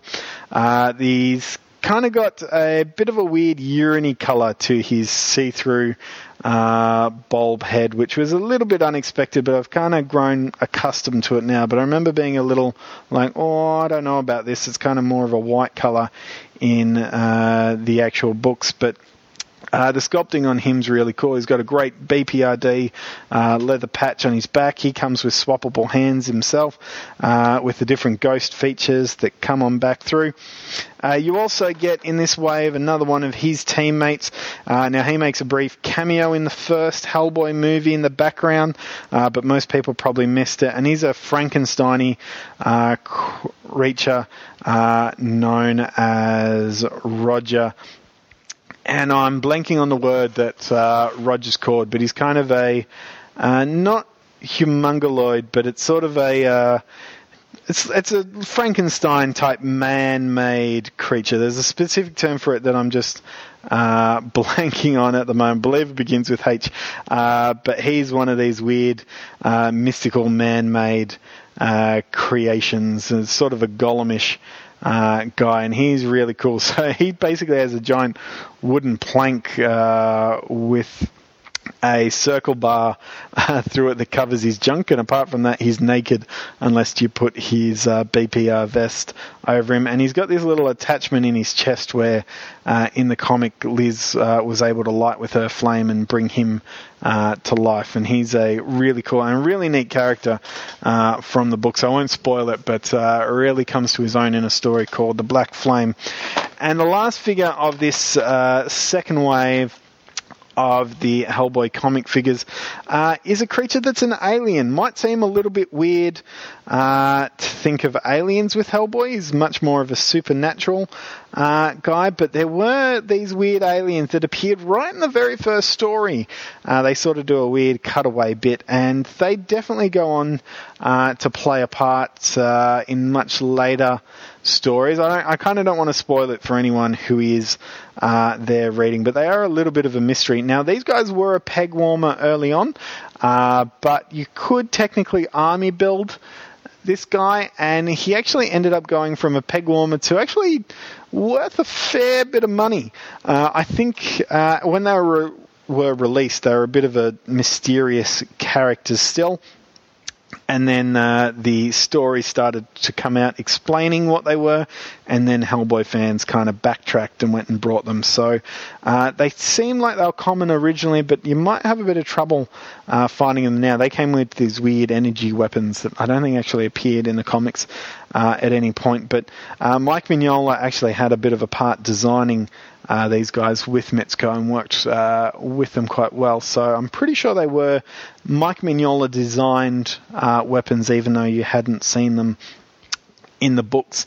Now, there was meant to be a third wave of these comic book Hellboy figures. They were going to include a Ungomra Hellboy, so him with his horns and the floating crown. There was going to be a comic book version of Rasputin. There was going to be a Plague of Frogs Frogman from the Seed of Destructions, and so on storylines, which is a shame. That would have been a great army builder figure character, and that was the one I was really looking forward to. It's like having a Star Wars line without stormtroopers. You kind of want that in there. And we never got those figures, but there was a fourth figure from that line that did eventually come to pass, and out of all of them, it's the one that we needed to come to pass, and that is the second main guy from the Hellboy universe, Abe Sapien. So we needed a comic book version of Abe Sapien to get out there. And he was eventually released as a San Diego Comic-Con exclusive. Now, I mentioned my friendship with the Honourable Mitchell Davies at the beginning here of this segment. He knew someone who was going to San Diego and actually got 2 of these. Now, the person who went to San Diego for him actually had one of them signed for him. And that meant that he had these 2 figures. And he kind of wanted to open them as well, but didn't want to rip open the one of Abe Sapien that had been signed, but he did also intend to give one to me, and even though he was tempted to keep both and have one signed and have one loose, he was super nice and was still able to give me one and just kept his signed one in the package and never actually opened it. So I have great respect for him for that, because that is definitely a toy dilemma there in what to do. But he's a great guy. He does the nice thing even at his own loss, unfortunately. But this is a great figure. The design work in here, once again, like all of them, it's straight off that Mike Mignola, like real basic, simple line work design that somehow they're able to change into this 3D form. Like even just the different colours of sort of the scale markings under his chin, and he's got kind of this tiger pattern on his head that's this weird, you wouldn't describe, any way you'd describe this wouldn't sound fishy, but just in Mike Mignola's art style design, it is sort of a fish design, but it's kind of these tiger stripes on his head that are coloured in black and go around the side that just works perfect. You can see where that would be blending in the shadows in a Mike Mignola work. Now, he does come with a BPRD flat vest, and he comes with a spear, which plays a very important part in Seed of Destructions. Once again, look, I can't recommend the Hellboy books enough. I'm trying not to spoil them because being an independent comic, I'm sure not everyone here, in fact the vast majority, probably haven't read these Hellboy books. I do implore you, go to your comic store, buy them and read them, but he is fantastic, and this whole wave of comic book figures is fantastic. It's one of my favourite action figure lines of all time. I wish this line didn't die an early death. I wish it could have kept going and we could have gotten a whole bunch of other ones. Hellboy sort of missing an eye, Baba Yaga, Iron Shoes, The Corpse, Dominic, like so many characters here that could have come in and been a part through, but that's not even really getting into BPRD and Sledgehammer and all these other sort of side spin-off books that have Witch Hunter. I mean, even Baltimore would be a great one to see an action figure line, even though he's not part of the Hellboy universe. He's a great Mike Mignola character. So it would have been great to see this line go. Unfortunately, not everything can last forever, and I'm extremely fortunate to have these figures here now and to have brought them early, because to be honest, if you're looking to get into this line now, you've heard me mention on multiple figures, like they can go for a pretty penny. You can find them cheap every now and then. I do recommend, if you are after them, definitely play the long game, set up an eBay save search, and just keep your eye open. Things do turn up from time to time, and this is with any line.